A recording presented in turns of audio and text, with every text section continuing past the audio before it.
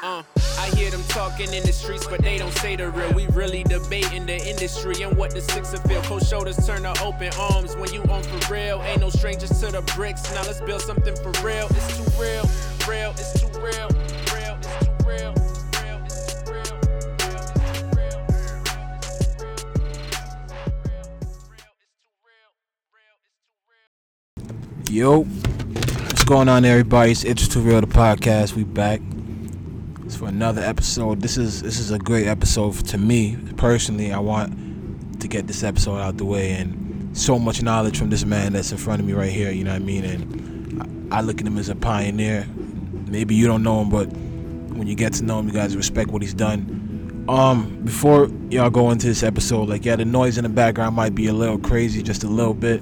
Because right now where we're at is they rehearsing crazy out here, and we didn't know it was gonna be like this today.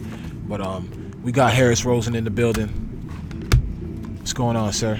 I'm here. How you guys doing? I'm all right, man. How you enjoying the weekend? How was summer?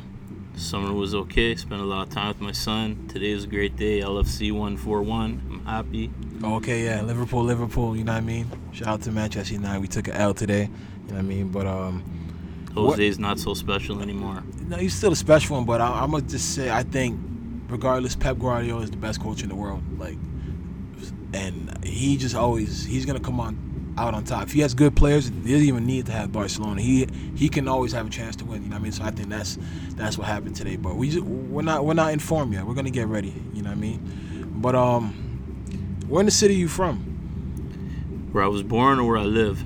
Where were you, like, what your background? Like, where were you born? Spent the first while of my life Dufferin and Wilson area. Mm-hmm. Moved down to Willowdale, and I've been downtown for like 20 plus years now in the same area, basically. So what was it like growing up when you were growing up in Toronto when you were younger, like during your teenage years and shit? Waiting on the TTC like everybody else. That was how life was? No, it was okay. I spent a lot of time downtown when I was a kid. And always going downtown and buying records and hanging out and going to punk rock shows and meeting people and just being out on the streets rather than being home in the suburbs. Yeah. So what was it like? What was the vibe down here in the 90s, like, or 80s, even in the 80s? Like, what was it down like in Toronto? Because you're saying downtown, like, now, like, everybody's starting to figure out like downtown's where it's at, but like you're making it seem like it's always been like that. You know what I mean? Like, I actually seen some videos and stuff like. People, it's always been downtown where everybody would come. So like, what was the vibe like? Was it just like the same way it is now? You see the same people on the streets, the same people like playing music. Like, how was it? Was it cleaner?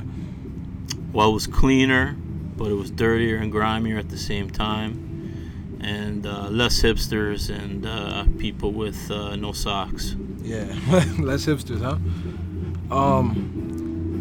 Your first taste of music was heavy metal rock, right? Like, what was that? I grew up as, I was into metal and punk rock, and then I got into jazz, and I got into hip-hop and R&B and everything. I love all types of music. I'll listen to anything, basically. No, but as far as when you were growing up, like, what was because I literally read that you said rock, heavy metal was your thing, you know what I mean? So, like, how was that? Like, what age was that? Like, do you feel like you would listen to that heavy metal stuff? That was like high school stuff like that. Was that what were other people listening to? Like, okay, the people that you would feel that you met up with in the hip hop crowd before hip hop like finally emerged, like, what were they listening to? Like, was everybody listening? Like I don't know. Like when I went to college back in the day, when I went to Seneca College and I was around on the radio station, a lot of people were into like R&B and hip hop, and I remember guys going across like the board and say, my prerogative, nothing was bigger than that. Yeah. And then Johnny Kemp, just got paid. So that New Jack Funk and New Jack Swing was in Toronto too. Man. Like, that was it. That was huge. People out here. Teddy Riley was running it. People out here were bumping that. No doubt. I remember guys going across the border to buy 12 inches and all that. Oh, you couldn't get them out here? You could. There was a couple of stores, Star Sound played a record, a couple of places like that, but there really wasn't a lot. Record Peddler had some too, but, no one was really bringing in a lot of the New Jack Swing other than Star Sound and Play D and all that. Yeah, so back then, that was what people were rocking at the parties and stuff like that, though. I didn't really go to many parties at that age, but yeah, that was what people were playing, and that was what everybody was into, really.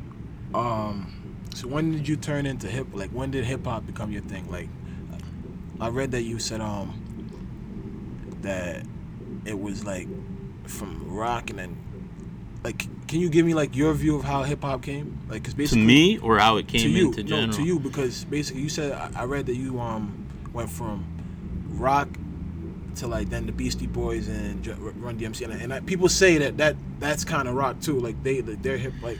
So okay, Beastie Boys first of all started off as a punk rock group. Yeah. They had this EP Pollywog Stew, and they were playing punk rock shows, and they were a straight up punk band. Yeah. Then they put out Cookie Puss. I think it was on Rat Cage Records.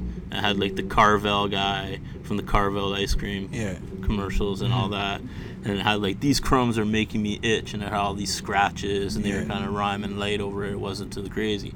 Then they connected with Rick Rubin. Like, you know all the whole story about Rick Rubin in the dorm room with Russell Simmons and all that, NYU. And Def Jam 004 was this 12-inch rock hard.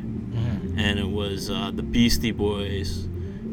They were just laying it down. It was so heavy. You could find it online. So they were and then they had this song. They were like over Back in Black, that AC/DC song. It was over the top. And it was like a 4-track EP.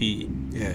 And that was phenomenal. And I also was a really, really, really big fan of Run DMC. I'm not going to say I was down with them when their first album was out, although I listened to it a bit, but Down with the King, for me, I think that was 1985. Yeah. That was a big transformational record. That was an incredible record. A lot of big tunes on that record. Like, every time you tell me something like this, I want you to give me like your perspective of how like the city was feeling of like when this stuff dropped. Because we only have history of like the American side of things, you know what I mean? I don't personally know. Maybe other people know, because I don't know anybody who was really around during those times, you know what I mean, like that. So was that like, were people, when Run DMC and all that came out, were people trying to start rapping? Like, what was like, were people rocking shell tops out here? Like, what was that, like, were they following, like, what was the vibe? Run DMC had a big effect, and they played here a few times. I remember they played Rock and Roll Heaven. That was before my time. It was just called Heavens at that time. It was in you know the building by it was a club downstairs where Blue and Young Subway. Yeah. And later on it turned into a rock club, but they had like Fat Boys there. They had a lot of people there, and Run DMC played there, and I believe in 1985 on the King of Rock tour. And there was other people putting on shows, and I didn't really go. It wasn't for me. But there was a lot of people putting on shows. Definitely before my time, there was a lot of people doing stuff. Like, you know anybody you can name? Like, I think there was this guy Hutchie.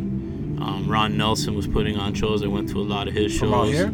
Oh yeah, Ron Nelson put on tons of shows. What was he doing? Rapping or punk rock? Like what? No, Ron Nelson started off.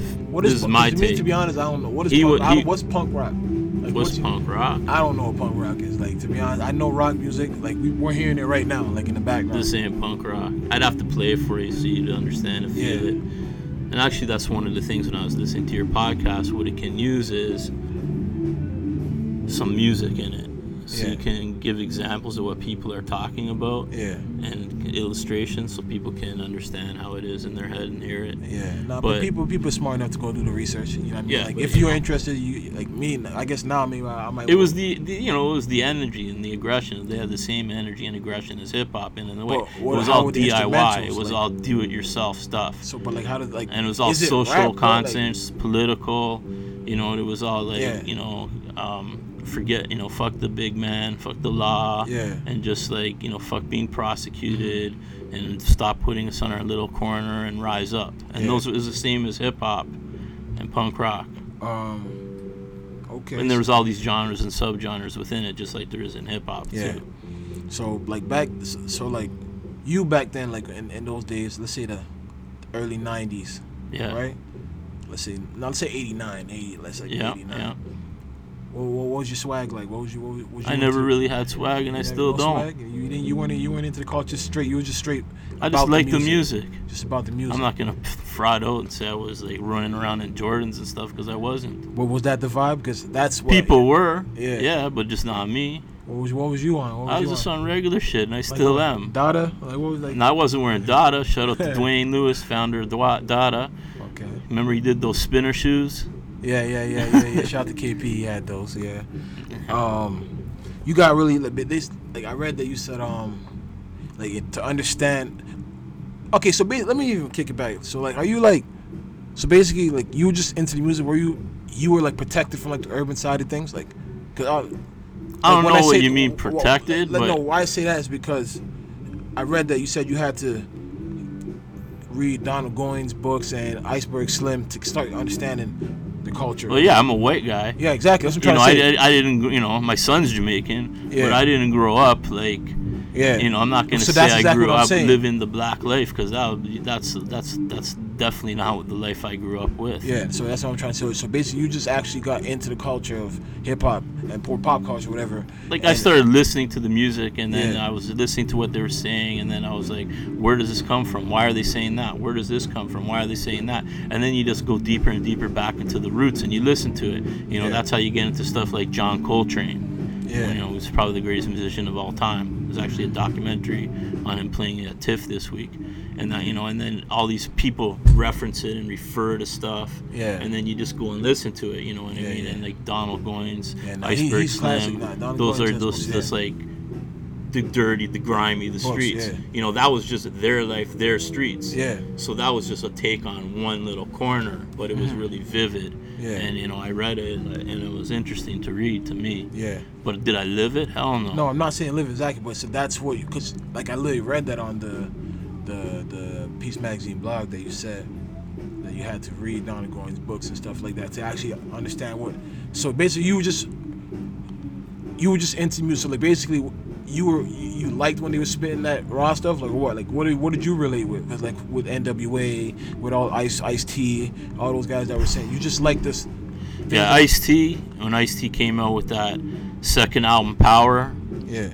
That shit was some next level when he came on that, when he did that Curtis Mayfield stuff on Pusher Man and Drama and all that, and the cover with him and his wife and Evil Lee and those guns. That was some next level shit. I remember going to see Ice-T, King T, Maestro at the concert hall in the 80s. Yeah. That was some real deal Maestro stuff. Fresh Way, was he back then? Like was he a star back then? Like in 89, like 90? Well, Maestro's first record sold like more than any other hip hop album up until Drake till this day, as far as I know. Correct me if I'm wrong, but that shit was, Maestro was on pop radio. Yeah. Maestro was doing shoe commercials and shit. Yeah. He was like next level, like for real. That was the biggest thing ever to come from here. And then he tried to bring it to New York, and he did his thing, and he was solid. It was just never as big as he was here. But like out here, he was enormous. Word. Unparalleled. What was he spitting about? Like what was he like? He was just doing some, He was a smooth type he just guy. He had a good team together. He had his management. Farley Flex was managing him. Who's Farley Flex? Who's Farley Flex? That's a good story. That's a good question. Farley Flex is a large man with two large brothers, and he was one of the managers of hip-hop urban artists. There was him and Ivan Berry. That's another story. They're Canadians? Well, I'm sure they're West Indian. Ivan's from St. Kitts. Okay, he's black, okay. Yeah. They're all black. So you're saying they manage hip-hop artists that were... Like Farley managed Kish and Maestro and probably some other people. He was a judge on Canadian Idol for a while, Farley. Oh, word. Yeah, and Ivan managed like Dream Warriors and HDV and a bunch of stuff, and he started the Beat Factory label. Yeah. He was really the first guy to talk the talk. Yeah. To talk these so-called white executives into investing into hip-hop and hip-hop, yeah. Word. So back, I'm just trying to get the vibe, because back then, so if you would when people would see Maestro Fresh West, like that's a big thing. Like when you see them on the street, would the people actually feel like they're seeing Drake right now? Like, it was never like that. Okay. It wasn't like screaming girls lining up for 3 hours for a T-shirt. Yeah. No, it wasn't like that. Like Drake's on some other level. It was just respected that, But it was big for hip-hop, and it was big for an urban artist. Did he ever collaborate any American artists? Like Maestro? Tons. I don't Maestro I think he lived in Brooklyn. Yeah. And Maestro did albums out of the U.S. He had an album called Nah, This Kid Can't Be From Canada. Which, if I can dig through my my thing, we can talk about while you're asking me questions. But Maestro had a lot of stuff, a lot of people. Like here's the early Beat Factory, Rap Essentials. Those are some early artists. Yeah, I brought a lot of CDs. Yeah, I'm staring at this guy. He has like 75 Toronto artists from back in the day, like albums. Shout out to the Toronto artists, man, putting in work from a long time ago. Because we don't know y'all, so we need to get up on y'all. Fucking, as far as, so like being that you're white, clearly, you know what I mean? Like back then, like, cause hip hop wasn't really accepted, right? So, like, did your parents accept you like playing hip hop and shit? Like, they didn't care. My parents let me do what I want when I want. Yeah. They're not police. So nobody cared that they, like. So like, were you the only white guy listening to hip hop back then, or like? Oh no. Nah. Oh no. Cause I just always heard that like back in the day, like hip hop was like taboo. You know what I mean? People. I did go to a Public Enemy show. It was either in December 26, 1996, 86, or 87, when they did Takes a Nation of Millions to Hold Us Back. Yeah. I did see that tour, and when they were talking about the Brother Man and the Other Man, there was about 30 white people in the audience. Oh, just you. But I wasn't stressed. Yeah. It was just there. It was at the concert hall, yeah. And that was one of the weirdest shows I ever seen to this day. Word.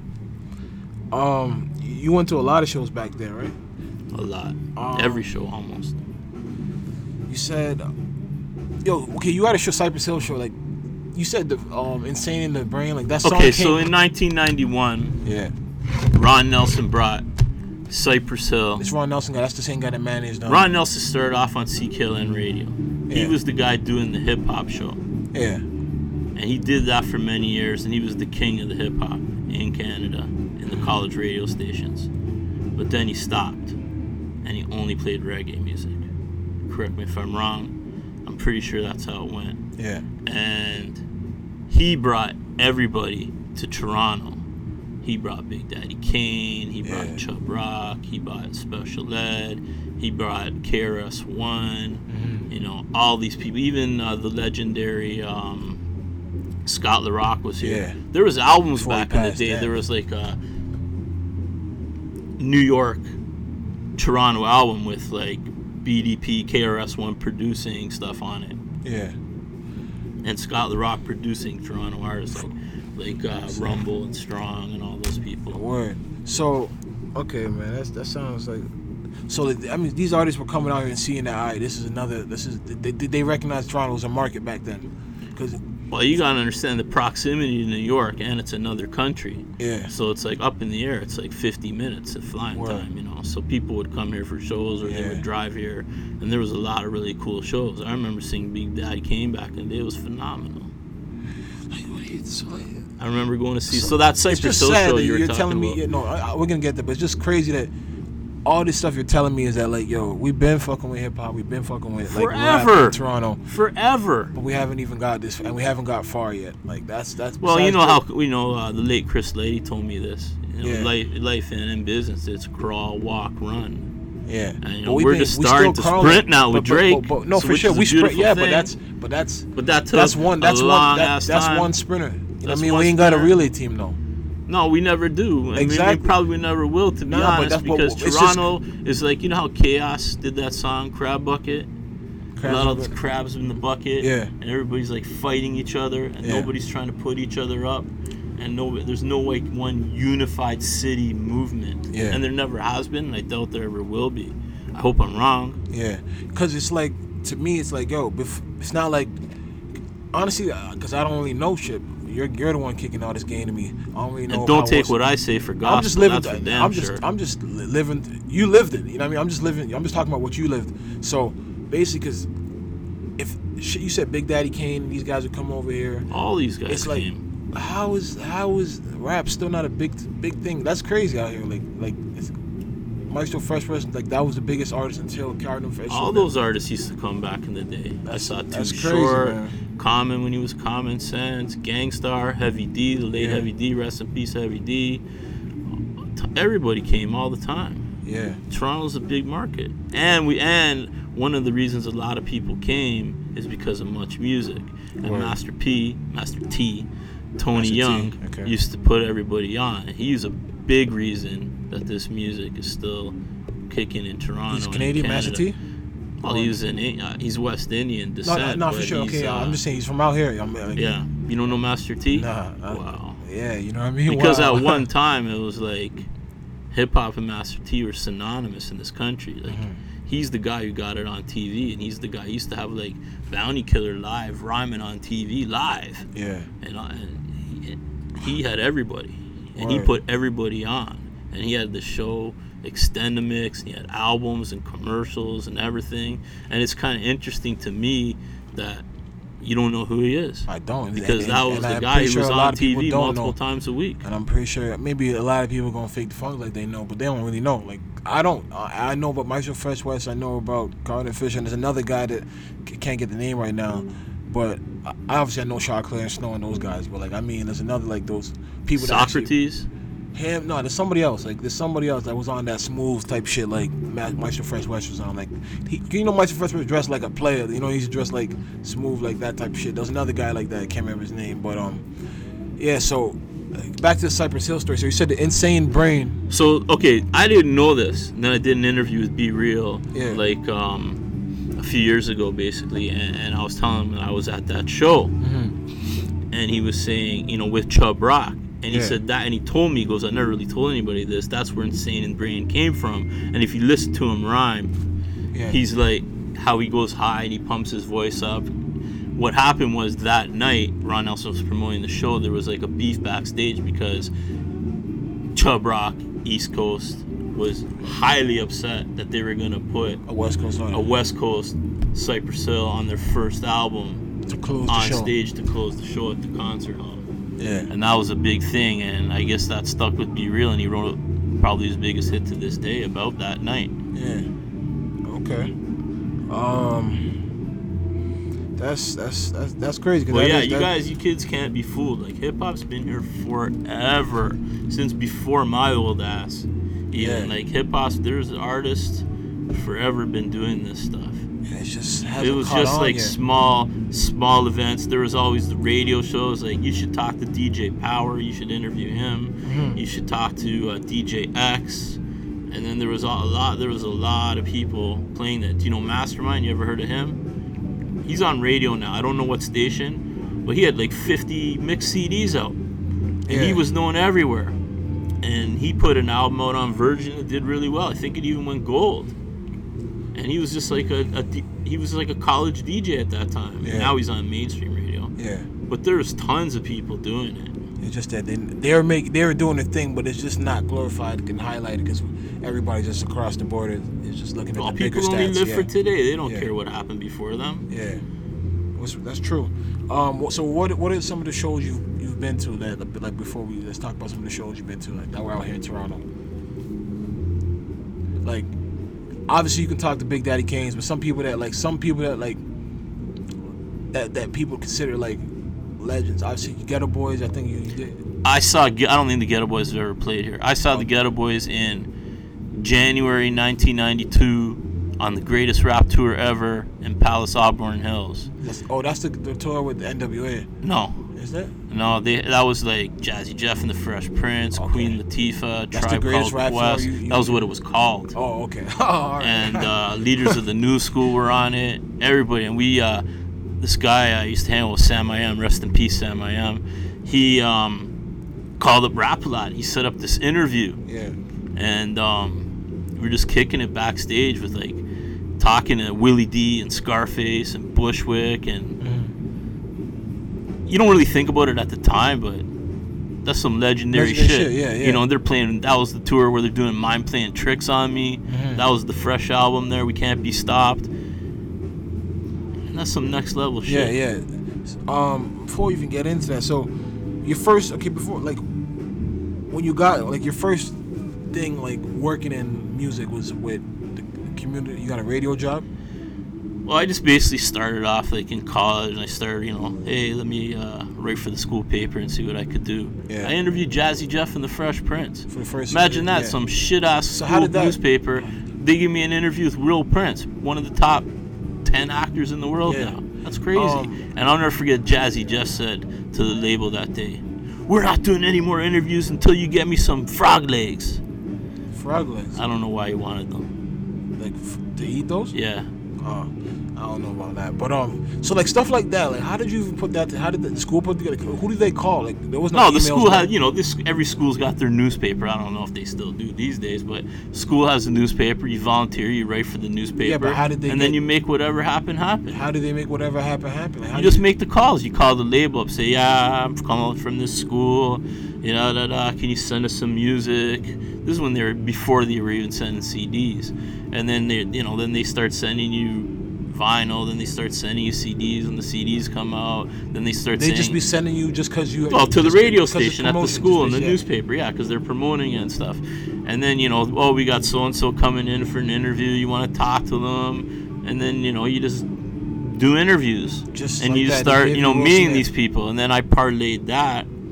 I started doing I was doing some other magazines. I started Independent. I did a couple of those, and then we started Peace. The first mag, but before Peace, you did a magazine with what's his name? What's that guy's name that you did a magazine with that he didn't like? Is his name Joey or something? Oh, Joey, yeah. Yeah, he didn't want. Well, you. no, Italian guy from Woodbridge, total rock dude. He broke a lot of the big artists in Canada, nationally on radio. Yeah. He wasn't hearing that stuff. So you were trying. And I was listening to hip hop. I didn't even propose it to him because I know the answer. Yeah. We're talking like Tragically Hip. We're interviewing, Guns N' Roses. Yeah. Motley Crue, this, that, the other. I'm not gonna throw some hip hop in the rock magazine Yeah. with the guy from the rock radio station. Yeah. It's not gonna fly. Yeah. So basically, I just ended up jumping on a train of some other people, and we started Peace. Why'd you? Okay, I want to ask you, why'd you get fired from the radio station? Like, or you got in trouble? fuck. What did your boy? I don't even want to talk. No, about you don't. that Come shit. on, that's like literally how many years ago? Like, what happened? Like, your boy called in and said, what did he say? Some racist shit, man. And I didn't.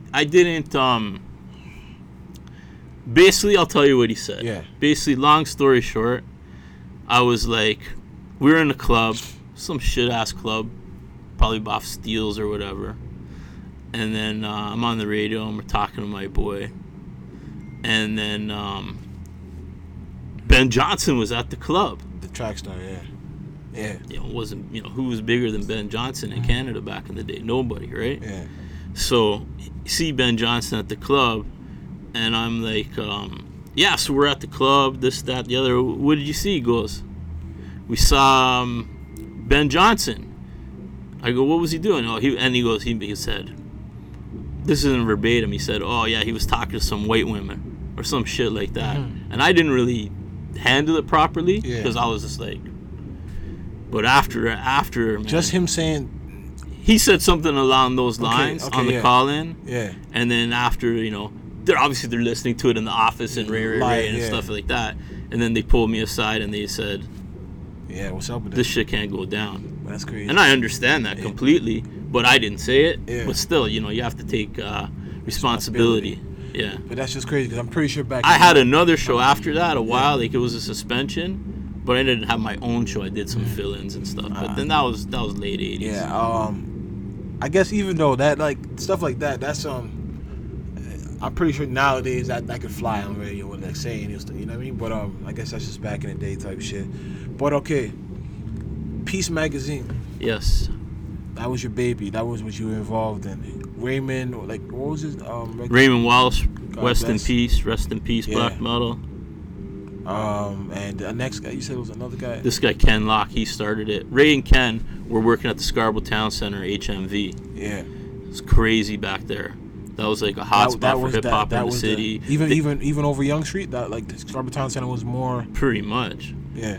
They had a Naughty by Nature autograph session when Naughty by Nature was the shit. They were like Yeah. untouchable at that time, and there was a riot in the Scarborough Town Center. Right. Riot in Scarborough Town Center. For that. Like shut down. People were going crazy, rushing the store. It was Yeah? bananas. Oh yeah, it was That's incredible. lit. That's lit. I couldn't find. Yeah, it wasn't. Ray's telling me, I was like punching people, shutting the door. Said it was crazy. Yeah. That was back in the day. And then so we started the magazine. Ray and Ken started the magazine. But sorry to cut you off. Like back then, working at HMV was a big deal. That was that like a job people wanted to get? Like, what do you mean? HMV was that like a big deal job? If you're a kid, you want to work in a record store. Why not work in the record store in the mall? Yeah. So what made them want to start this magazine? They were just talking about starting a magazine. I had some background in magazine. I knew Ray from back in the day. They called me in. I was about ready to leave the magazine I was doing with Joey, and then I jumped on board. And then I had the hookups, this, that, the other, and we put it out. And it was kind of interesting because the first issue is like, if you really think about who's in the first issue of Peace magazine now, it's enormous. You guys put it together. You put up 3,500. He put up 3,500. Yeah. Back then, 3,500 was like, this is like 91. What is this? It came out in March 92 or April 92, the first issue. Okay, so what did you guys do? Like, can you explain to me how you put a magazine together? Yeah, you said you had 3,500. He had 3,500. Yeah, you got to pay the printer. Ken didn't put in no money. I don't think so. No, not that I'm aware of. So you guys got to pay the printer. Yeah. Like, what do you do? Like, how do you register? Like, how does somebody become? You do the regular stuff with a business. You register a business. Okay. You get a designer. Back in the day, it wasn't like on computer. You had to lay shit out on paper. Yeah. This is kind of the stuff I learned from the school newspaper, watching how they put that together. So I kind of knew the process. You had to make film, like output film, and then you give the printer the film, and they like run it on their web press. Yeah. And then they bind it together, and they give it to you in boxes. So that's basically the money you guys use to put the budget together to actually do the stuff. Okay. Yeah, and then for the first few issues, yeah. So how do you guys market and promote that? How did people know you guys? Put it out on the street? Not really. You just put it out. You start distributing it and just getting it out there on the street. By the second issue, we were national because Ray worked at HMV. We distributed across the country. HMV was fucking with you guys? By the second issue. They said our employees they did that. So how does that?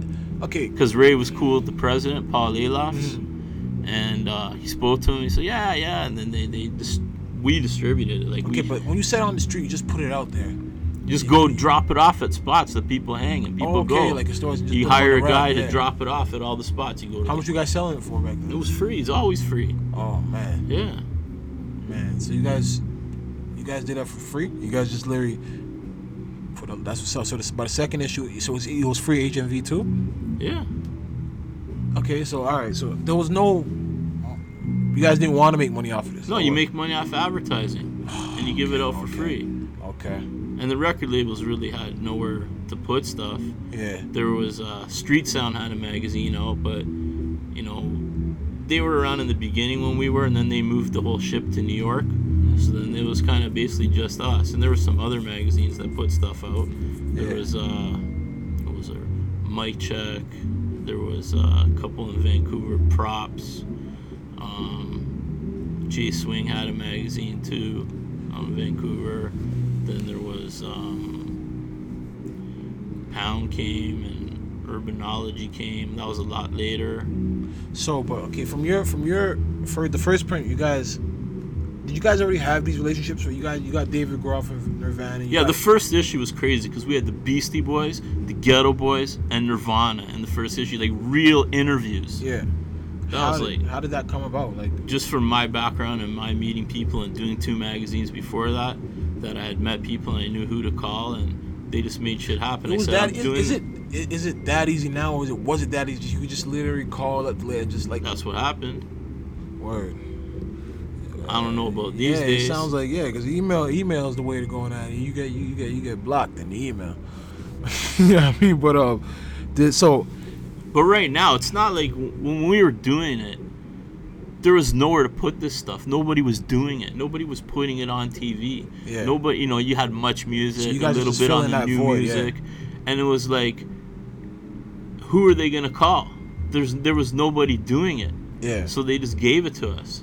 So once you guys nowadays, it's like pop culture, and it's kind of like a feeding frenzy from every which way on media, and then by the time it filters down to the small, you're getting the small little local guys or the small up and coming artists. So HMV took it and put it out in all their stores.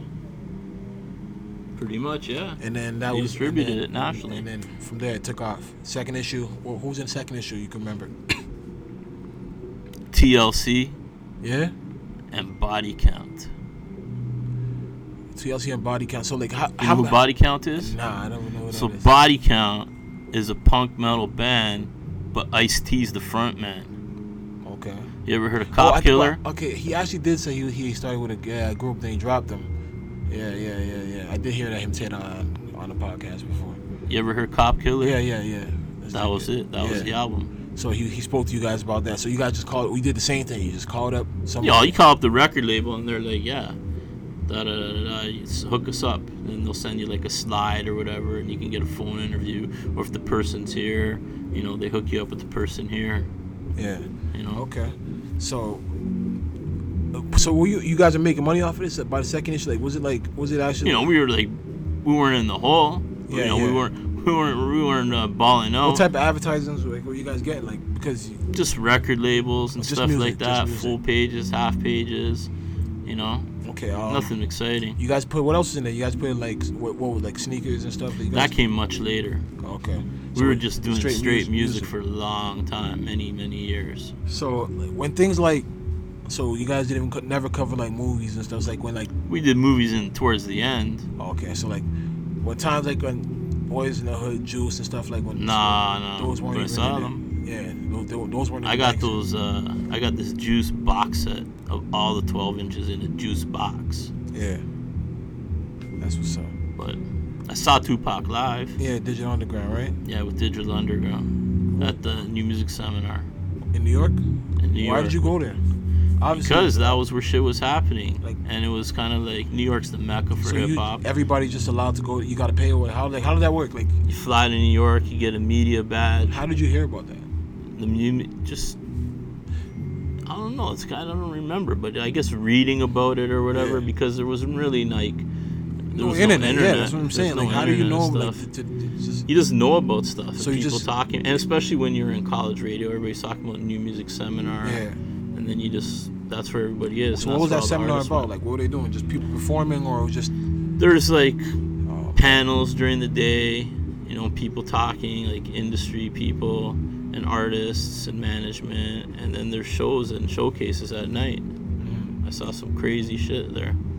Anybody that was there that turned out to be obviously Tupac, but anybody who you ever heard of Pearl Jam? Pearl Jam, it's a rock band. Yeah, I heard of them.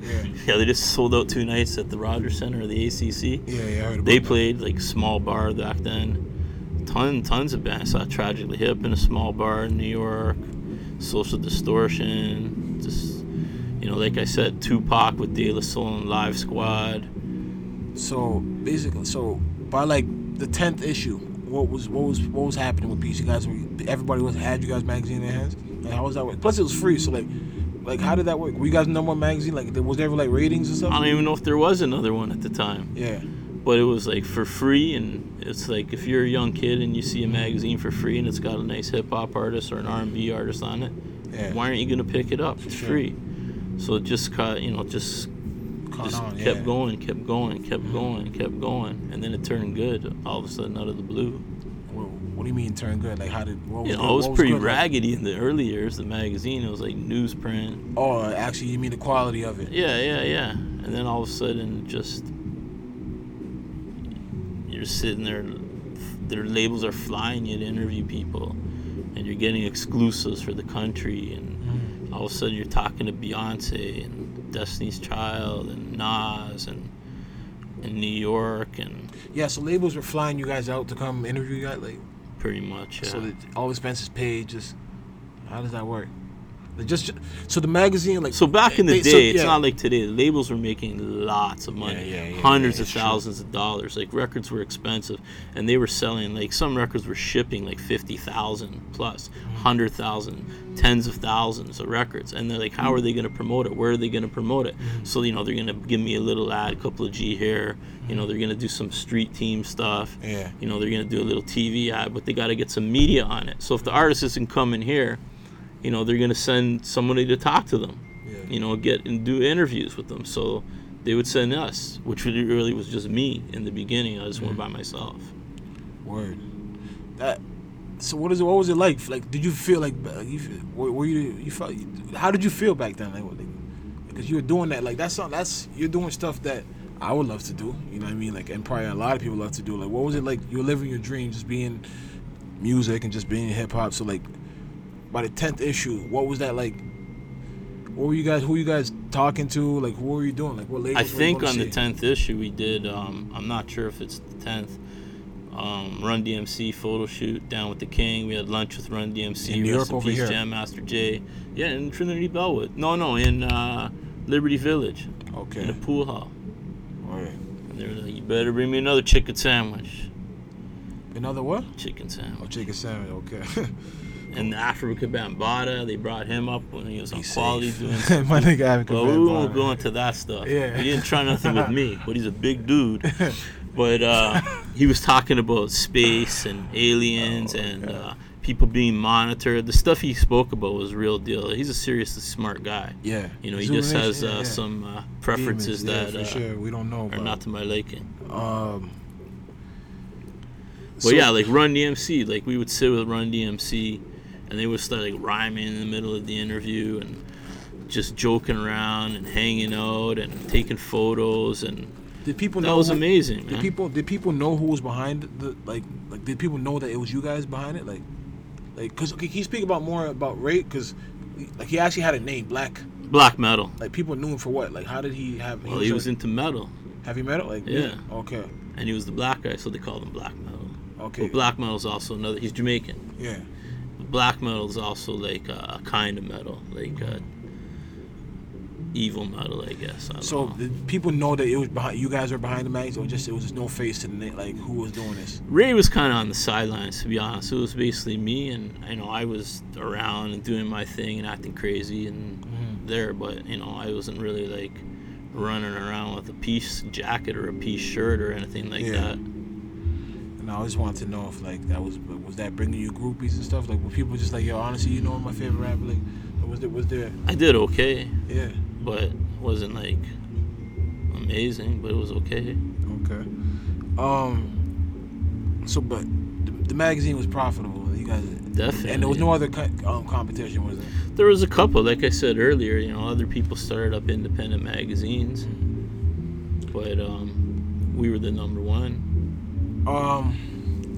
Peace Magazine. There's a rumor I want you to clarify. Did you guys interview Biggie? That was me. It was you. Was it you that he did the top? What he ranked? That's a real deal. That's a real story, huh? That's all real. right. So everybody listen. I don't know if everybody That's knows, real. because a lot of people think it's a rumor. No, it's true. Yeah.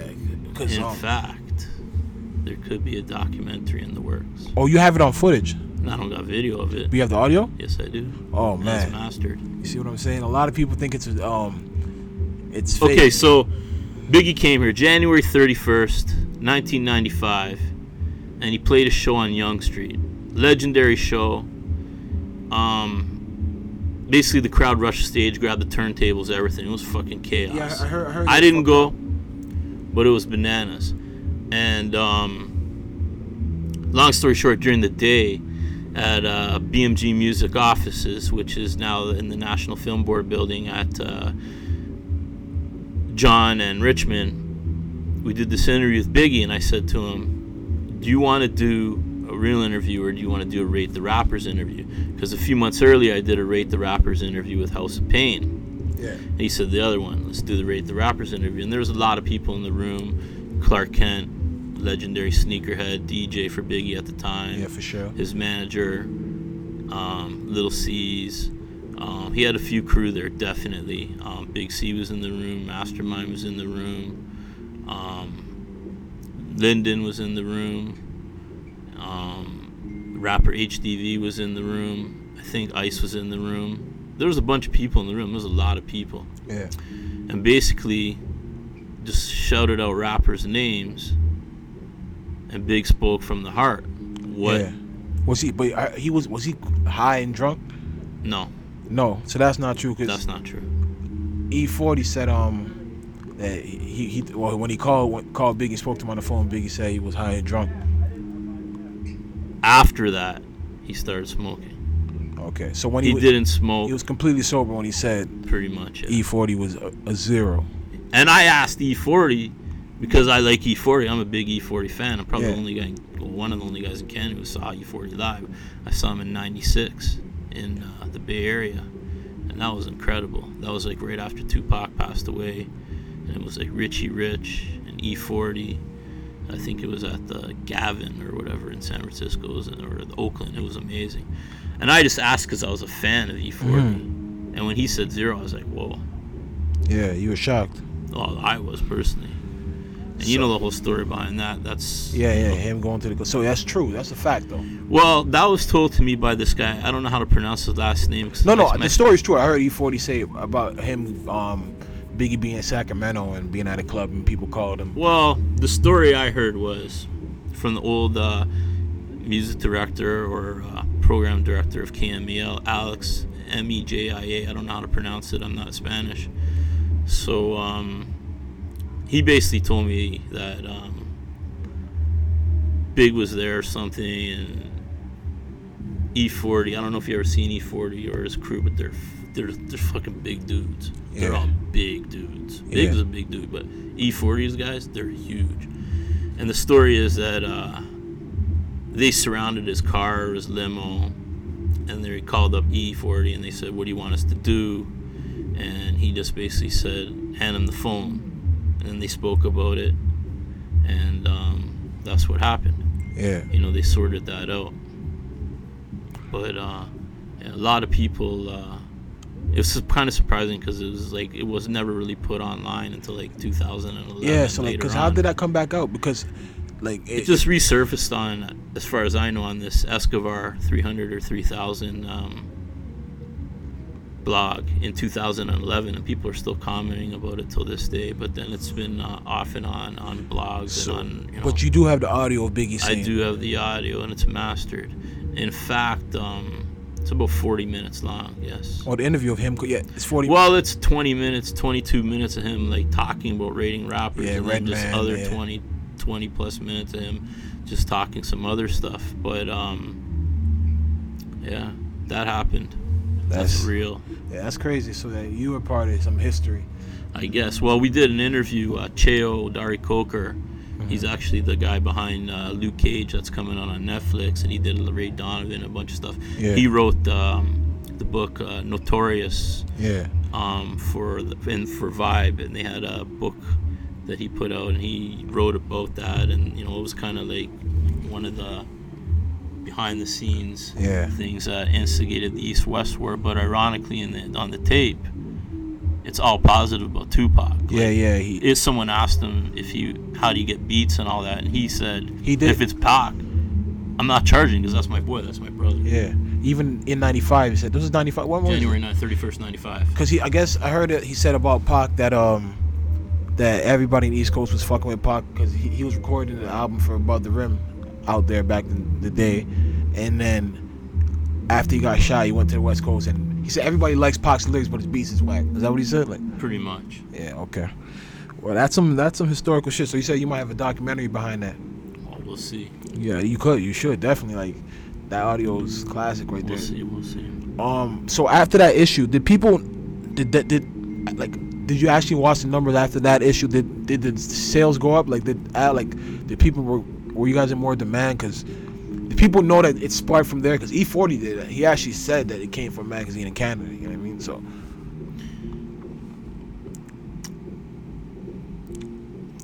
we didn't even have Big on the cover of that issue. Oh fuck. We had Brownstone on the cover. We did a photo shoot with Brownstone. Wow. Because I'm a retard and we didn't do a photo shoot with Biggie. That would have been fuck. You think? Fuck. That's a regret? Yeah. You know, you know, hindsight's 20/20. He would have been down to do it. You felt like. Of course he was there. Of course he would have taken photos. Yeah. Word. How old was he like? Cool. Yeah. Ignorant. Everything. He was like how you would expect him to be. Yeah. You know, like. You know, like when the KFC guy came to deliver, he was like, "How are you? We get penny for you," and he was saying shit like that. Henny? penny. Oh, okay, okay. It's just stupid shit like that. He was trying to get the record company guy, Big C, to smoke blunts, and he's like, no, not in the boardroom. And then after, a couple of stories after that happened, like, the president of BMG Music Canada, Bob Jameson, at the time, he was really tight with Clive Davis and tight with all these people. And the way Big behaved on that trip, got back to Clive, and Clive reamed out Puffy. This was in New York or in Toronto? This is in Toronto. So there was an office out here? Like, yeah, BMG office. So Clive Davis was out here? No. Okay. The guy who ran BMG Music Canada was tight with Clive. Oh, about Biggie smoking and shit? No, and he gave the whole report back to Clive, and Clive reamed out Puffy, and then Puffy reamed out Big, and let's just say Big wasn't too happy. Didn't have some fond memories of us. Yeah. And a few years later, Big C, who was working at Sony, went to the Undeus release party from when they were launching that label with Will Strickland. And Will Strickland was a big, before he moved to Toronto, he was a big Sony executive. And he was, yo, let me introduce you to my boy Big C. And he just stopped. He remembered him, yeah. This fucker?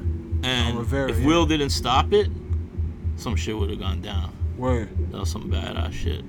But about the Biggie show in Young, you said what happened? You said that they rushed the turntables. People rushed the stage, grabbed the turntables. It was fucking chaos. Like it was just too much excitement. It was just it was rocking. This is what Were you there? Oh, you weren't there? I was not there. Okay.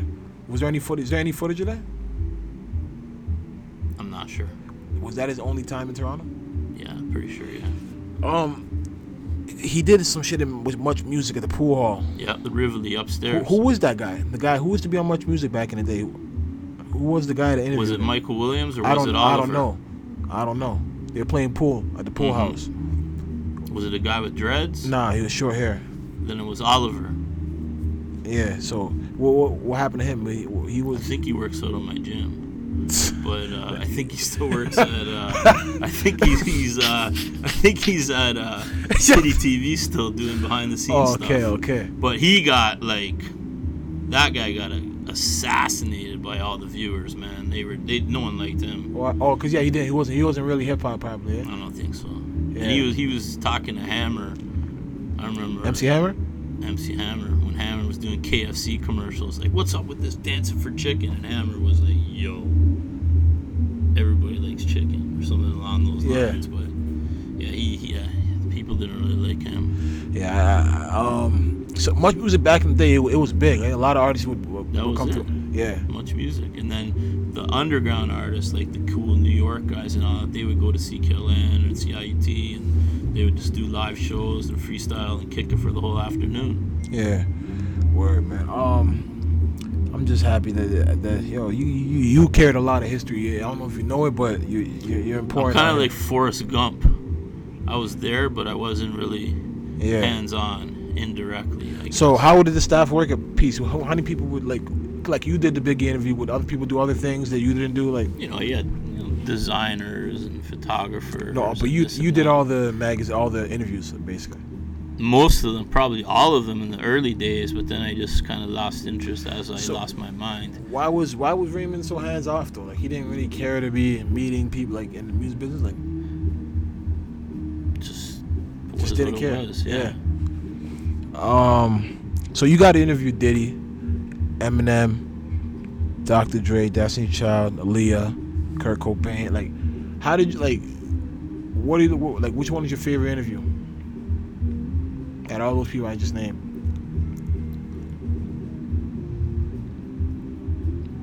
The best interview of all those that I turned into a book is the Eminem one. I also got a book with the Dr. Behind Dre the one Music too. Tales. But the Eminem interview was crazy. I had met Proof, rest in peace, Proof. Yeah.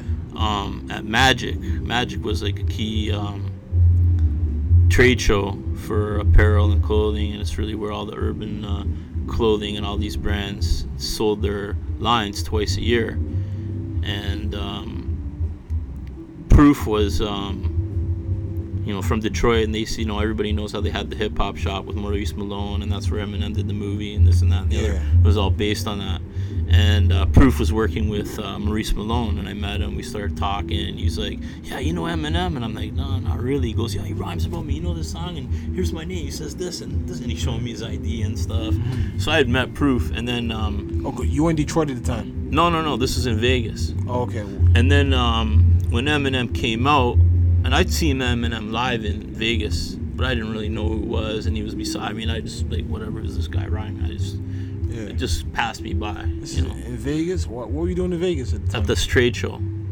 Another one, okay. Yeah, it was the Magic trade show. They had them twice a year. I probably went to like 20 of them. So was any other rappers over there that you remember? Yeah. Fat Joe over there? No. Well, FJ560 had his clothing line run by Mr. Brim, one of the original graffiti guys out of New York. Yeah. Nas was there rhyming, Juvenile, Raekwon, Mobb Deep. They just have these parties, and just like all these artists just would show up, and it was like free to get in. Just because why I say that? Because I remember listening to an interview with Fat Joe saying that Eminem told him like he rapped from 3 times, and one of the 3 times he said Vegas, one time in Detroit. So I'm pretty sure it was probably at the same convention. Yeah, it was Magic for sure. And Fat Joe had that clothing line, FJ560. He had those amazing leather jackets. Yeah.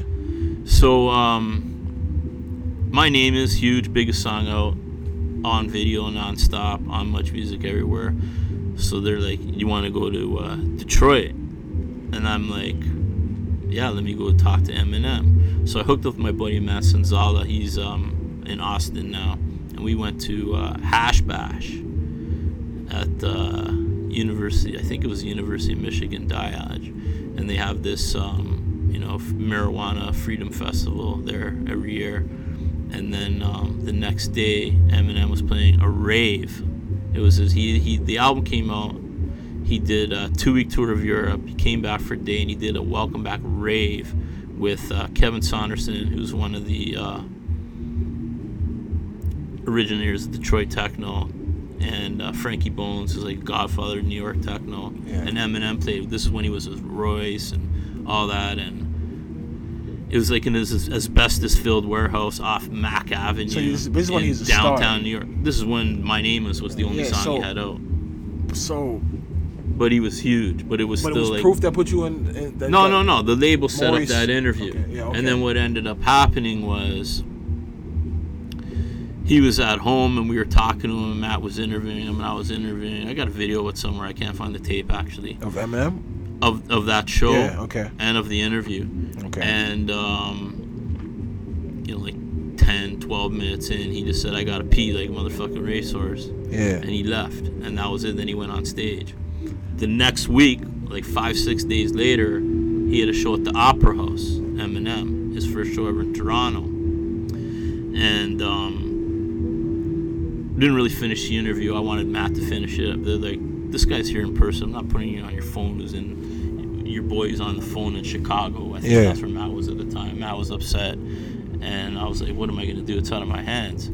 So then I sat down for lunch in some 3-star restaurant, and we're talking to Eminem and Proof, and he was just going off, and they were comfortable with me because I had known Proof for a while. Not saying I was tight with him or whatever. But familiar. Hey, what's up? But it was a really good interview, and Eminem was talking some crazy shit about his baby mom, and he was going deep into his lyrics. And then after the interview, Proof goes, "Yo, let me talk to you about something." "What's up?" He goes, "Can you get us some E?" And I'm like, that's not really my corner. Yeah, your weed. You smoke weed? None? Do I smoke weed? That's a good question. Oh, you do? Okay. We'll leave that alone. Okay. But I'm trying to figure out how to get this guy E. Yeah. So I ended up calling this guy, This guy was like, he had like, at the time, his name was Robin. He had like a booze can. It's right above where a weed store is now, actually.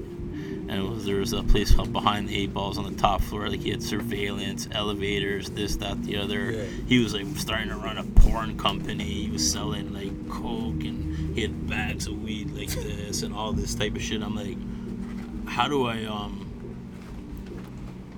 get E? Yeah. And he like hooks me up with this guy. So me and my boy were running around, and we got some E, and then we showed up back to Eminem, and he was staying at the Primrose Hotel. It was appreciated, huh? And the Primrose Hotel is on the corner of right across the street from Maple Leaf Gardens. Okay. And guess what? You know what room he was in? No. 911. Okay. Yeah. I swear, I can't even make this shit up. So, knock on the door. Proof and Eminem come to the door. They go, "What do you got?" And we're like, me and my boy Gavin, they're like, "E." He goes, "What is it?" I go, "I don't know. The guy just told me it's pure MDMA." Yeah. And him and Proof look at each other, and they each take two, and they just went right down the hatch. Yeah. First song, Eminem stage dove at the Opera House. Crazy shit. Toronto history. It was crazy. 1999. I think it was April 10th. It was already packed. The people, he already had because Detroit's kind of close here. He already had a fan base, a crazy fan base here. No, it was just like he had the number one song. It was on TV nonstop. My Okay. Name Is. It was the My hottest Name shit, Is, Eminem. It was like all everybody was talking about. Yeah. And then he played the Opera House, a small venue, and Yeah. that's what happened. He went off. Yeah. That's some. So it's something like that. You made a book about the interview, or how did you work? Well, there was the two interviews. The one we did in Detroit, the one I did in Toronto, Yeah. and then back in the days when the label had money, D12 came out, and Eminem was filming 8 Mile, so he wasn't around. But they flew us in a private plane to go interview. In the scope? Universal Music Canada. Okay. To Detroit, and then we went to this hotel in the suburbs, and U2 was staying in the same hotel. Yeah. Because we saw them walking back and forth when we were waiting, and we were drinking Heinekens, talking, and it was me, the photographer, and I took this guy who used to work with us, and we interviewed D12, did a photo shoot in the stairwell of the hotel, this, that, the other, and that's in the book too. So that kind of like brings it all together. Like, So basically, how do you? So the book. So basically, because you just basically tell about your experience doing the interviews and how the show was. like long time ago, 1997, did this interview with Muggs from Cypress Hill. Yeah. And he had the album Soul Assassins, Chapter 1 come out. Great album. His first compilation album was really cool. Yeah. And we did a cover story. And we were, when he picked me up, we drove her at the hotel. We went to the studio in downtown LA. We went out for a snack, this, that, the other. We hung out. And then I did the interview. I ran it. I printed it, shipped it out. And then I was back in LA to do an interview with Scarface, probably one of my favorite rappers. And he was putting out, I think the album's called Unbelievable, Untouchable, which is a phenomenal album. He was putting out Untouchable. So I called up Muggs. I'm like, yeah, I'm here. I got copies of the magazine. And he drove down and he read it in front of me. And he said, yo, you put exactly what I said. Yeah. And I'm like, doesn't everybody do that? Yeah. Because up until then, I thought that everybody just... So people edit out whatever they talk about is real. Yeah. But, I wasn't really thinking about ulterior motives or people, doing interviews to suit a thing or to paint a picture that they wanted that really wasn't about what the artist had to say. Yeah. And that's always stuck with me. So that's why I did a lot of question and answer interviews, because it's not really about me. No one gives a fuck what I gotta say. They still don't. Yeah. Even more so these days. Yeah. But what the artist says, it's really all about what the artist has to say. So I just run the Q&As and I frame it and I tell the stories and I kind of paint the picture of what was going on at that time, during that time. And then I have these interviews. So I have like an NWA book, and it's got 2 interviews I did with Dr. Dre. Yeah.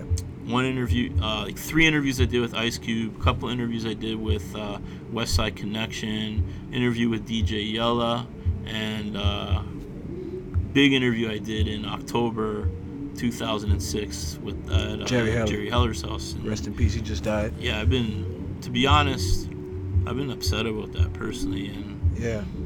I didn't really know him well, but I knew him, and we had talked recently. We had a long conversation, and we were in touch on Facebook, and you know, and he was looking frail and all that, but I was just really upset when he passed away. Because I was thinking about it today. He's such a good resource to talk about that time, and it's kind of like Straight Outta Compton movie took a lot out of him because of the way they painted him, and that wasn't really what he was.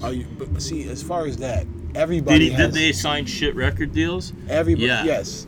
But yeah, obviously he played Shiesty. He did the thing that everybody was doing back in the day, was basically ripping people off. But for you, I don't know. For you to say, I wasn't I there, don't and know I never either. saw Exactly, the contracts. exactly. So, you know what I mean? But like he said, no one ever sued him. Yeah. You know what I mean? But before that, he was a big agent. Like, he's the first guy to bring Elton John in North America. He managed Marvin Gaye. So the movie in the movie they painted him like he was washed up. Was he washed up at the time when he met NWA? Yeah. He was? Like, he wasn't getting He no still gigs? had money, but apparently he was living at his parents'. That's what I've read. Okay. I don't know if that's true, but he was living at his parents'. He was down. He was in a transitional period, but he still had a big name. He was still one of the biggest agents around. He was the first guy to hire Irving Azoff. Irving Azoff actually gave the eulogy at his funeral on Tuesday. Yeah. But, sad thing, but other passing. So, classic things like that. So, the NWA book. So, where is it on sale? Where can people find this? We got print copies available. You know, you can order them on Amazon. They're available. All the online booksellers, you can order print or digital copies. So, the Eminem footage you got, nobody else has seen that but you. Basically, and people around you and shit. Like, it's not on internet, right? It's not. I don't even know where that tape is, but I got it somewhere. You need to do something with that. That's I gotta find that, yeah. No, that's unreleased. I'm pretty sure that was when he was like in his darkest times. He's probably really talking that shit. You know what I mean? That was like April 4th, 1999. Yeah. But so it's called Behind the Music Tales. That's the name of the series. Okay. But right now I got 3 print books: NWA: The Aftermath, The Real Eminem, Broke City Trash Rapper, and Destiny's Child, The Writing on the Wall. But I got 2 more books coming out with this month, hopefully. One's called New York State of Mind 1.0, where I have 1992 and 1993 interviews with Intelligent Hoodlum, also known as Tragedy Gaddafi, came to my house.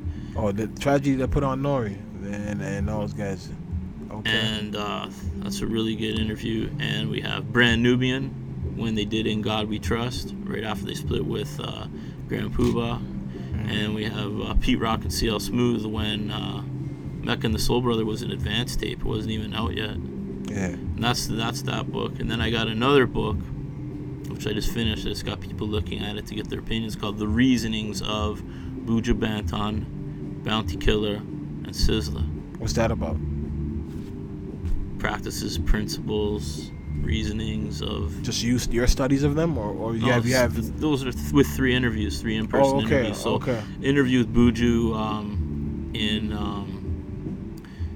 the last week of December 2002 or 2003 in his compound, Axum Gargamel Studios. Interview with Bounty Killer in the summer of 2002, right after he played the Super Bowl with No Doubt and Hey Baby. And interview with Sizzla in December 2005 in Toronto, but the photos for Sizzla were taken 2 years earlier at Judgment Yard in Kingston, Jamaica, his compound. You went over there? Yeah, I've been to Jamaica tons of times, a lot of times. No, that was something you went out of your own budget and did, or? Of course, man. No one's paying for reggae stuff. Got a few trips to New York for reggae, but yeah, I used to go to Jamaica for Christmas. Okay. It's amazing. Best parties. And the artists in Jamaica, there's no VIP sections. You've been around the world and stuff, so where have you been? Africa, Asia, Australia. Were these working, or this is just both, leisure? Combination? So when you went to Nigeria, how was that like?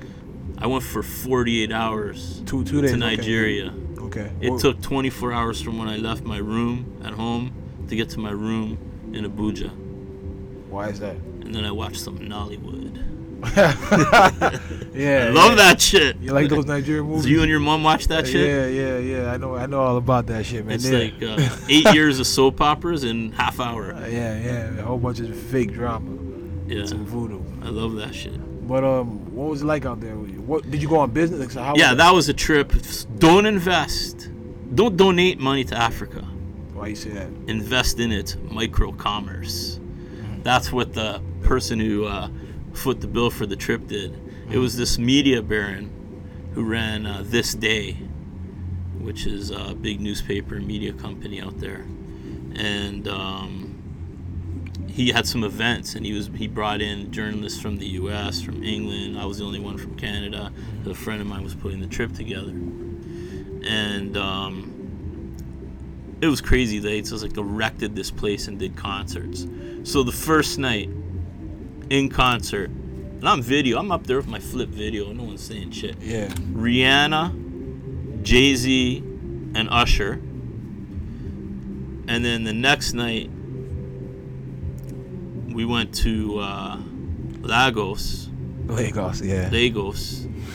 And I didn't see any traffic lights there. That city is big. That's dangerous. I remember getting in my room, dangerous. and there's this sign that says, if someone comes to pick you up and you're not expecting them, don't go. Real shit. And we had dudes rolling around with AKs with us at all times, man. It gets real. It gets very real. It's real. Nigeria. So I'm sitting at a table. This guy flew in everybody. Alec Weck. I'm sitting It's at the media baron from, where is he from? From Nigeria? Yeah, but I don't know what part. It's a big country. They get that because he has an unlimited budget. Oh, yeah, dude, sure. he had to shift everybody from Abuja to Lagos, and he just got a plane. Yeah, for sure. Here's the plane. It's light. So like I'm sitting here at this table, hanging out with Tyson Beckford, and Naomi Campbell's there, and someone called her. And when she got off the phone, she was pissed. Who gave that person my number? And she was losing it. Mm-hmm. But yeah, that was a crazy you were trip. there. And then in the second show night, they had Chris Brown, Mary J. Blige, and Fat Joe. And while Fat Joe, because the show was running behind schedule, at the same time as the Fat Joe show, on the same stage, they had an Oswald Boateng from Ghana, this big clothing designer, fashion designer, fashion show, at the same time as Big Joe's set. Rapping, okay. It was amazing. Word. So you were there just as so basically you were there for peace? As peace? Yeah. Okay, so this is 2000. So how long? That was 2009. Oh, 2009. Or So 2008. 2008, July 2008. Peace is still going right now? Like, not really, no. So but you still get your media passes and stuff? And, not really. I don't really want to go out anyways. Okay, so how did that 2009, that when you went to Nigeria? 2008? We were still doing the mag then. Okay, it was out still in 2008? Yeah. Okay. So when did you officially, like, stop peace? The last issues of print were in the end of 2009, like October 2009. But the first were in 92. It was a long run. So it was a 17-year run. A long run. So in the early 2000s, did the Hard Knock Life tour come to Toronto? Yeah. It did. You went to that? Yeah. Okay. Did you didn't do any interviews with those people though? I was supposed to interview Jay-Z. I've met Jay-Z about 5-6 times. I was supposed to interview Jay-Z. We all went to Buffalo for the Hard Knock Life tour to do media. Like, they took like a bus or whatever, Universal, and they bussed a bunch of us over, and we interviewed, like, Ja Rule was there, and everybody was on that tour. Yeah. And I did this interview with DMX, and Adam going wild, like he was frothing at the mouth, and like, because I was asking him about that altercation he had with Chris Lady, and I was pressing him on, because dog, that's what happened, Ray, and he's DMX, amped up. The guy, he's DMX, and after that interview, they canceled my Jay-Z interview. Why? Because I had DMX going wild, and they didn't want me to ask Jay-Z some crazy ass questions. So people picked who canceled it? The international guy, Hatham, for Universal at the time. So people caught on because internet was there at that time, but it wasn't like. It wasn't even that. It was just like he was there for my DMX interview. Oh, he saw it. Yeah, he saw. Yeah. X was really wild like that. He was pretty. Yeah. Word. You have that audio, or is that just I can't find that one. Come on, man. I have another interview I did with DMX when he was here filming Exit Wounds. Yeah. And Steven Seagal walked on in the middle. And then we did a photo shoot with DMX the next day. So they had DMX staying on Maitland in a house in the middle of the gay village. Yeah. And he had his pit bulls and his family and this and that and the other. And we went to meet him there, and then we went to the photo shoot at the docks. And DMX was playing with our photographer. They were playing like frisbee golf or some shit. Yeah. And DMX kept changing the rules because they were gambling, and this guy paid him off. It was ridiculous. But he gave us a lot of time. Yeah. And he was really cool, DMX. That was he was sober back then. Like that was his best, or was he like another infamous Toronto story? That he went to Regent to cop. Oh yes, he went to Regent. That's cop. true. So you were. I wasn't there. Okay. But as far as I know, the story is he went to Regent to cop. The OGs at the time didn't like it because he was sending a bad message for the kids. Yeah. And apparently they robbed him. Okay. But I wasn't there, so I don't know. That's Did the you story. ever speak to him about that, or No? Nah. But he used to hang out.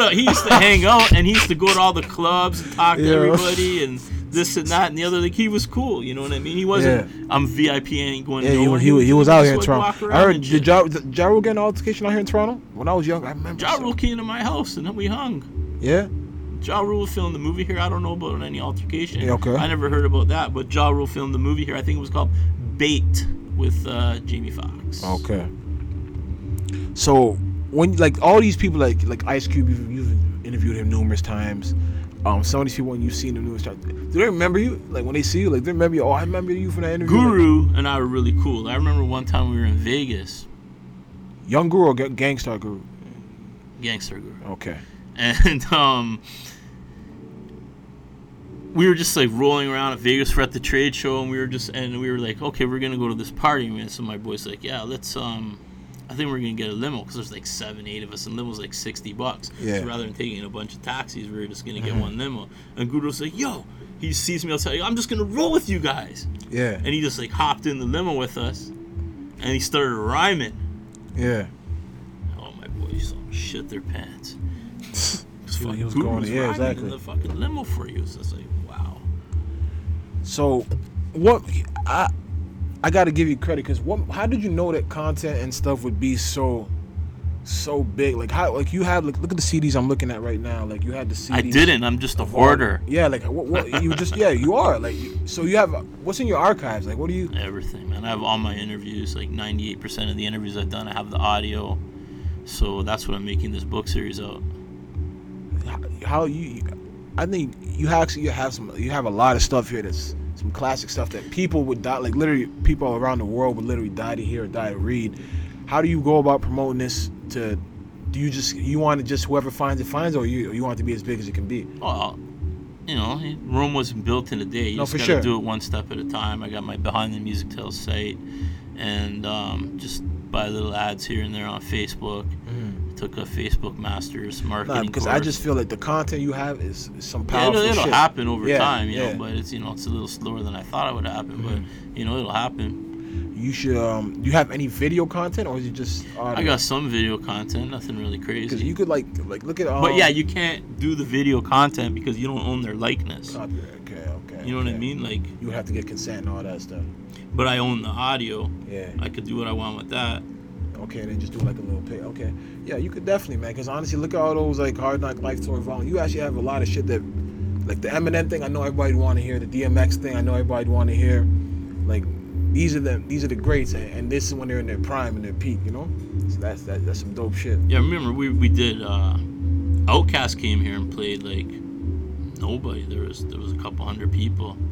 And nobody even came, eh? I think. What year was this? When the second album came out. Right when it came out. They didn't have a fan base out here. Not really, no. Oh, Toronto's always been, or East was Coast, always about, New York. all New York. That's it. The influence, yeah. Yeah. Like those shows would be packed. Like Jay the Damager come through, lock off. You can't even get in the building. Yeah. Outkast is a different situation. Like I remember I used to drive to Buffalo or Detroit or Rochester to go buy CDs because they wouldn't even have the CDs I wanted here. Out of all the people you interviewed, Like when Wu-Tang first came out, Yeah. that shit was The an Wu- import. the Wu was out here like that? 36 Chambers was an import. you couldn't get in Toronto. And then it came out domestic on BMG. Yeah, it was an import when it first came out. Was like stores like Sam. I swear, like a Sam Goodies. They have. I don't know. Wu-Tang. So, okay, you said you met Jay-Z a couple times. Where are you doing this stuff? Like just for peace? Like, I met Jay-Z a bunch of times, but whatever. He's just whatever. He's just a dude. no, who's me, nigga? I'm not really the big Jay-Z fan, to be really? honest. I rate him. He's very talented, Yeah. but he's not like in my top 10 or anything like that. Who would you say your top 5 is? Scarface. I don't know, just Eazy-E. Where? That's it, yo. Like Outkast a lot. I don't know. I'd have to think about it. You fuck with 50 Cent? You like 50 Cent? Yeah, 50 you ever Cent met was 50? great. Have I ever met him? No, I never met him. Okay. But he filmed this movie down Yeah, the Gary street from my Trudell, spot. yeah. Yeah. As far as, like, I read that you have ADHD. And Yeah. You seem fine to me. How does that, like, what does that mean? Like, you diagnosed with, like, Well, that's because I'm on meds. so if you're not on meds, you'll just be energetic and just off the wall? Because you said that it hindered what you were doing. Yeah, definitely. How did it stop you from? I was always fidgety and shit, and Oh wow! always interrupting people and saying outlandish shit. Just randomly? You have a filter Yeah. when you think some fuckery, Yeah, and then you say, I can't say that. I would say it. yeah. Like, I once asked a group if they ever ate ass in an interview. But when was this? Like, how long ago was this? Like, 10, 15 years. oh yeah, back then. Niggas was eating ass back then. Oh fuck, man. Like, just like, in an interview, like, just Yeah, ask what's crazy wrong with questions. niggas, man? And that's kind of like, it was like kind of like a blessing and a curse. Yeah, Yeah. But a lot of people don't fuck with me now because of to this day. yeah. Yeah. You're too raw at points. Basically, yeah. So when did you figure out? So When my son was born, I got to take No, care of. okay. So all the time when you were doing all that shit with Biggie and shit, you were off no meds. You Yeah, was- but it got progressively worse towards the end of the magazine. Like, I was just, no. So I'm saying, oh, you were just I was in bad shape. Yeah, I was still doing it, but it was like there was no rhyme or reason or method to the madness. It Yeah. was just like a whirlwind. Were of you activity. offending artists and stuff, or like you? Were I've just, offended some artists, but I wouldn't say in general. More like people at the record label, I would flip out on them, or just like make some rude comments, Yeah. or just like act outlandish or whatever, or have too much to drink or too much to smoke, and ADHD and what? You something else? It was No, that's it. Oh, I thought it was some P something else. Okay, so just all you had to do is take your meds. Is that what stopped you from really like going really hard at this? Like, because I would feel like No, I was just like the business could have been a lot tighter, but it was just like I was just flying by the seat of my pants, like one day at a time, no, because I just feel like honestly, like with what you did, like I don't like the history you have is rich. You know what I mean? Like I don't think there's anybody else in Canada besides Much Music that has the type of like revolt that you. And they have. don't own it. Much Music owns it, but Yeah, the but not one interviewers person. Yeah, don't exactly. own it. Yeah, So it's like I definitely have a valuable archive. Yeah, very. Now it's just gotta very find the right thing to do with it. Yeah. So it's like, I feel like peace should be out because, to be honest, if not for like the whole Biggie thing and all that, I probably wouldn't know about peace. You know what I mean? So it's because of that I did my research to find out and everything. So like I've never heard anybody tell me about this magazine, but it seems like a magazine that was pushing. We had like 300,000 readers. That's what I'm saying. So how to me it just seems like this should be like a Canadian hip hop Bible. Like what? I don't know about that. There's no other shit out here. Like There was other people doing their magazine, other people documenting it, but it just wasn't as, I guess, cutting edge as what we were doing. I guess that was because of the ADHD, because I wouldn't give a fuck what I asked people. Like, I asked some real deal questions. Like, I'm on the phone with Dr. Dre, like, saying people are calling you gay. Yeah. I'm talking to Bobby Brown to his face. Half the people in the world think you're a crackhead. yeah. To his face. What did he say? He was laughing. Was he? But he answered it. What did he say? He He said, they don't really know me, and I can wipe the smile off their face really quick. What year was this? Because I actually read Bobby Brown's book. That book's crazy. When he did the Forever album, when he was first with Whitney and all that. Okay. Yeah. But like I asked some really wild questions. I'll tell you that. Yeah. That's for a fact. Like Eminem. Like we were talking to Eminem, and he was telling the whole story how he did the song about killing his baby mom and all that. And then I go, what are relations like now? And he's like, you know, relationships. I don't really want to talk about private life, this and that. So I go to Eminem. So you're still hitting it? Yeah. And they love that shit. Yeah. Like him and Proof were like going wild because he was. Yeah. But it's like, normal people wouldn't say that shit, but I don't give a fuck, and I had no filter, care. And I was ignorant. But that's it just is what it is. That's what made it. A blessing and a curse. It is for sure. Yeah. You know what I mean? And those that respected it, and that's what. Yeah. And that's what real fans want to know. They want to know the nitty gritty anyways. You know what I mean? So what's next for you, man? What's in store, man? Obviously Behind the Music Tales is here. Everybody go check that out. Like, what can people, because to me, honestly, man, I don't know if you know it, but I don't know anybody with as much, maybe, I don't know, I'm not that well plugged in, but I don't know anybody with as much history as you know that I can actually talk to. There's definitely a lot of people I can connect you with that know even more than me and can speak better on it, without a doubt, more eloquent. Yeah, but you know what I mean? They weren't as wild and hands-on. I mean, some of them were hands-on, just, I don't know, unpredictable, I don't know, whatever. I got another story. I just thought about telling that was a ridiculous story. So we're in Baton Rouge, Louisiana, and we're interviewing Master P, Snoop Dogg when he first came over to No Limit, C Murder, Silk the Shocker, the No Limit crew. Master P shit was ripping it at the time. And we're in the elevator, and I'm not going to name this person because he still does stuff. And we're in the elevator, me and my boy Russ and the guy who said it, Master P, and one of his security guards. Master P was like heavy up on Forbes then, just killing it. And where are we going to do the interview? Where are we going to do the P interview? And then all of a sudden this guy goes, we can do it in my room as long as nobody steals anything. Oh, forget Master P's rich as fuck, yeah. And I'm like, Master P was like the only guy that he didn't know, so I'm assuming he was referencing Master P, but I was like, you could hear a pin drop. Me and my boy just looked at each other and just went, whoa. Yeah, some racist shit. I don't know. That's prejudice, thinking that, like, because he probably got a do-rag on, a chain on. He's like, what's he going to steal? You know what I mean? But shit like that doesn't even cross my mind. What did Master P say? Like, whatever. Man's a man, but whatever. Master P didn't say shit. He's a G. He doesn't say nothing. Yeah, he didn't care. What's he going to say? But I'm sure he... Shut the fuck up, Walter. I'm sure he thought about it. There was another time Master P came to Canada. He had those two security guards who were like in WCW wrestlers. Those guys were fucking ginormous. Oh my god. He was rolling with them in Little Romeo. Yeah, so like I was saying, like, do you have any relationships with any of these people that still, like, or you just, business was business, or like, because, like, I would feel like certain people when they interview over and over again, like Ice Cube, Dr. Dre, those type of, and if like the Ice Cube, I seen you, like, you met him numerous times, like the hotel. Probably wouldn't remember me if I was standing beside him. Oh, word. Hey, that's true.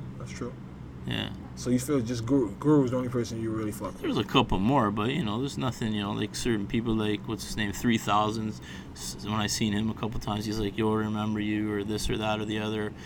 Cypress Hill, guys like that. Not really Cypress Hill, but more like Estevan, Mr. Cartoon, guys like that. But not really, like, I don't really, like, put myself out there like that. That's I'm not really that guy. Word, man. Honestly, to me, you did a lot of shit, because me personally, myself, I love my life, you know what I mean? But if I always could come back, I tell myself I'd come back in like 79, 77, to be born then, to live like the 90s, early 80s. Because anything, like, that's when, like, as me as a black man, like, that's when we, like, were really starting to come of age, feel ourselves, like, things were happening for us, you know what I mean, that weren't happening before, like Michael Jordan, all these things happened. Michael Jackson. I got a pound from Michael Jordan once. Yeah? Like a dap. Yeah. He would do that to you, though. Nah, he wouldn't do that to me. No, it was like a weird situation. Yeah, it was a weird, this is where I was. It was at the All-Star game in Atlanta. It was the last game. I mean, my boy Dalton, he's a writer, Dalton Higgins, Hustler now. And we're just like looking at the board. Oh yeah, this media got approved, this, that, the other. We're just like behind the scenes in the Phillips Arena, and all of a sudden I look, and like the whole East Coast All-Star team walks single file behind us, like from like they were like right there at that wall, and we were right here, and I was like, just like looking in awe, right? And it was just like Dalton. I was like a commercial or some shit. It was like surreal, and the last guy was Jordan. Yeah. And I go, yo, respect, man, respect. And he's like, huh? What? Because, you know, you hear all the stories. He's a bad man. Yeah. I go, respect. He's like, all right. And he came up and gave me a dap. My boy's like, yo, never watched that hat. He probably tried to translate what respect but whatever, man. You know what I mean? You know what I mean? Yeah, but I thought it was like, yeah, he didn't know, you know what you're talking about. Yeah. Like, for no reason, you know what I mean? But whatever. But yeah, man. But honestly, man, I just want to say I appreciate you for coming through. Because I appreciate the opportunity to speak to you. Yo, you have a lot of history that you did a lot of filling in for me that I didn't know about, and I'm pretty sure I'm not the only person that, because this is a thing that everybody loves, you know what I mean? Hip hop culture, like I said, like I would love to be born in the time experience some of the stuff you experienced, you know what I mean? Because like I didn't get to grow up like and watch Fresh Prince when it was live on TV, you know what I mean? I didn't get to watch any of that shit that basically shaped everything. I wasn't out when I was a kid, you know what I mean, when Malcolm X, certain things that really changed people's perspectives on things. So like to me, like that was like the most important time, that because we're living through them now, like you know what I mean. So like I would always love to see that. So you definitely feeling a lot of shit for me, you know what I mean. So I appreciate you for coming through, man. Anytime you want to come back, you can come back. And Behind the Music Tales, let everybody know where they can get in and get anything, cops, your shit, whatever you got, because you have some shit, man. Just BehindTheMusicTales.com, and the New York State of Mind book, when it comes out, it's going to be free for all. And that's it. Those books are out now. A bunch more to follow. Dozens more to follow. Hopefully this documentary gets sorted properly, and we'll see what happens. My main job, though, is to take care of my son. That's what's up, man. Make sure he doesn't get reds at school. Thanks, man. Harris Rosen, man. Y'all, everybody pay respects. And do your homework, man. Understand that this shit was rocking out here in Canada a long time ago. You know what I mean? Slow. Help us get it together, you know what I mean? Any artists you listen to? You listen to any Canadian artists right now? Like, do you think, or you just really just focus on being a dad? You don't really care about the music? I listen to stuff, but just different stuff all the time, you know. I like Tory Lanez a lot. Okay. I seen him 4 times live. Yeah. And he's great. We saw him downstairs at the Drake. Saw him a couple of times at the Hoxton. Saw him at that festival at Fort York. Mm-hmm. Saw him at what's that other place called? The Danforth Music Hall. And that guy's super talented, man. That guy can really do it. Yeah, he knows how to. He's got a pen game and he knows how to rock a show for sure. But the funny thing is, his management is in Austin, Texas. Yeah. And he has a lot of stuff there, but very talented artist. Okay. As far as Toronto artists are concerned. Yeah. One last thing I just want to ask you. Why do you think that our artists haven't really caught up yet? Like, you know what I mean? Our music hasn't got on to where it needs to be. Because honestly, we have Drake. He's the biggest rapper in the world, probably one of the biggest artists in the world, if not the biggest artist. So that's just a one of one. You know what I mean? But we have so much talent here. Like, that's the thing. So how do you see those guys sculpted Drake? Like when Drake came up, like I heard about Drake rapping like before comeback season, this, that, the other, and then that other girl on the show, Andrea Lewis, she was doing her music at the same time, and it was just like 2 kids from Degrassi doing their stuff. And Drake was working with Oliver, and Oliver used to work at this clothing store called Lounge, which is in Queen and John, and it was a really small store. It's like a shawarma place now or whatever. And those guys like meticulously crafted him to be a hip hop. No, like the whole, like Oliver did like his image and his vibe and the whole way he manifests and this and that. But Drake's super talented and super smart kid. You know, a lot of people, to me, I give a lot of credit to his father and his family that he grew up in, because his father and his uncles are legends. Yeah. Like one of his uncles think his name's Aubrey Graham, right? Yeah. Ozzy. Yeah. Have you ever heard of Larry Graham? I've heard of So him. Larry Graham's his uncle. Larry Graham played bass. He played with Sly and the Family Stone. He had his own band called Graham Central Station, and there's this song, The Jam. That song is over the top, amazing. And his uncle and his dad, I think his dad was a drummer, I'm not sure, played with like Teenie Hodges and stuff, and in bands like that. Now Teenie Hodges, who was like one of the influences on Drake growing up, he passed away. Rest in peace, Teenie Hodges. He was like Al Green's band, like Love and Happiness and all that. Yeah. Those are like timeless classics. Yeah. Like the whole Stax sound. That's his family. Yeah. So he grew up there, but he also grew up in Forest Hill. But a lot of people, I guess, don't understand or don't rate or don't know the depth of the side of his father's family. Yeah. And that whole soul, real soul, not bullshit. Yeah. And his uncle Larry Graham, who was one of the original funk bass players and a legend on his own. And I've always said that I want to hear like an album with Drake playing with like His Larry family, Graham and his dad and his dad's crew and all that. I always want to hear like an organic album like that, but everybody says I'm a fool for that. But to me, that was a main reason why he has a head up on everybody, because he grew up with that mindset, and he also had that whole Forest Hill Fresh Prince of Bel-Air vibe. So he kind of like, and then Oliver came in, and Oliver kind of really smart kid, and he had the whole fashion and the image and this and that and the other, and Drake always had lyrics for days, and he could always rhyme and flow, so it just happened, you know what I mean? He just he was in my boy's barbershop that day that Lil Wayne called and said, I got that ticket for you. Word. You know what I mean? So that's it. So you just feel that he just had everything was lined up in place for him. Well, we need anybody listening. We need you to go fuck with the rest of our Canadian artists, man. We can't be. There's a lot of we can't be in this deep There's a in lot the soil. of people who have never been heard. Yeah. Who disappeared. The K-Force guys like that. 10K guys like that. Who are dope rappers and dope artists in Toronto. There's tons of them. Word. Or they put out independent stuff and it kind of like went through the cracks because there wasn't infrastructure to support them. Am I guilty on that for doing that myself? Yeah. I didn't support as many people as I should have. Yeah. But it is what it is. Now there's always been a lot of talented people, and now that the eyes are on Toronto, a lot more people are getting the light and the look. We need that. You know what I mean? It's Too Real, the podcast. Like, subscribe. Y'all go fuck with Harris Rose and shit, the Behind the Music Tales. Man, thanks for coming through. Appreciate it. Thanks for the opportunity.